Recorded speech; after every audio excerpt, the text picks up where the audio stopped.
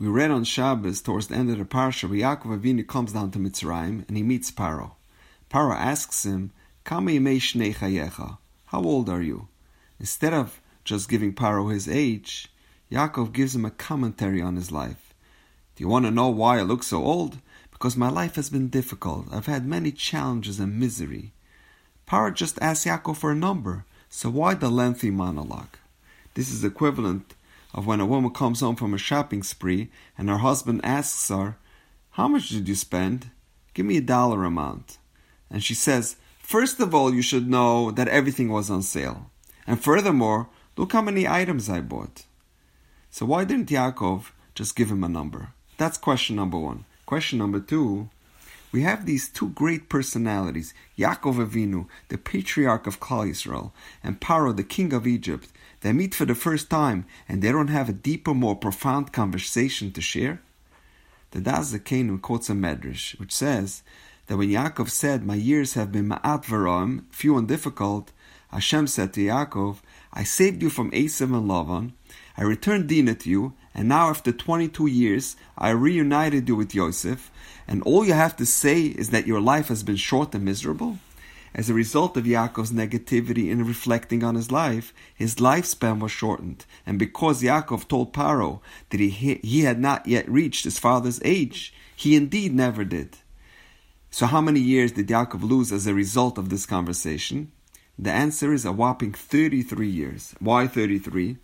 Since Yaakov's lamentation to Paro consisted of 33 words. Therefore, that same number, 33 years, were deducted from Yaakov's life. So instead of reaching his father's age of 180, he lived only until the age of 147.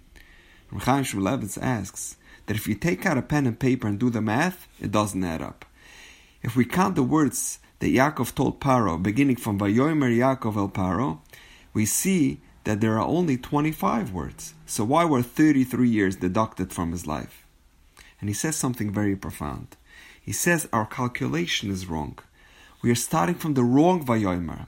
It is not from when Yaakov replies to Paro and the punishment is based on Yaakov's response to Paro, but rather the actual count begins from the previous pasuk, when Paro asks Yaakov, how old are you?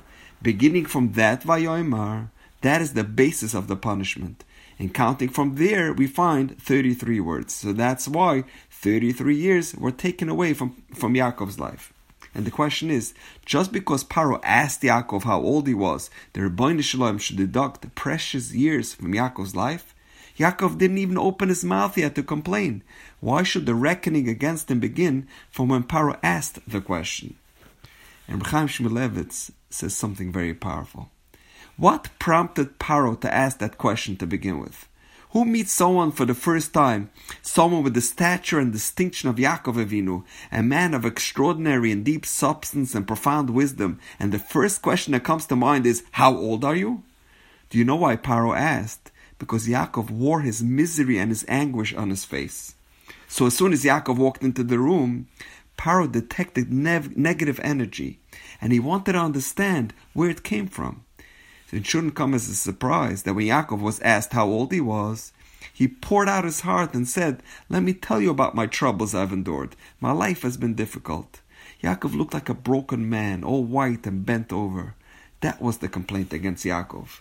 Looking old and feeling depressed and miserable in such a way that causes one to ask how old you are, you will be held culpable.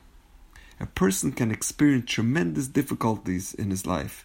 Dissension with his brothers, thrown into a pit with snakes, sold as a slave, forced into exile, unjustly thrown into prison for 12 years. And then when he sees two people that look troubled, he asks them, Madua panechem roim hayom? Why are you guys so upset? Yosef couldn't understand how someone can be miserable, because life, even under trying circumstances, is a beautiful thing. The gift of life itself, even with the hardships, is worth living. And if a person does not appreciate life, Hashem will hold him accountable. Yaakov Avinu, just by wearing his troubles on his sleeve, 8 extra years were deducted from his life. The gift of life is something we need to appreciate. Reb Cyril Salanta famously said, a person's face is a Reshus HaRabim. It's part of the public domain. If you never smile and are continuously bitter and depressed and you generate negative vibes, you have placed a bar, a pit in the Rishus HaRabim. Happiness is not an emotion. It's a decision. Happiness is contagious. Be positive and happy, and you'll make all those around you happy as well. And now, we know. Have a wonderful day.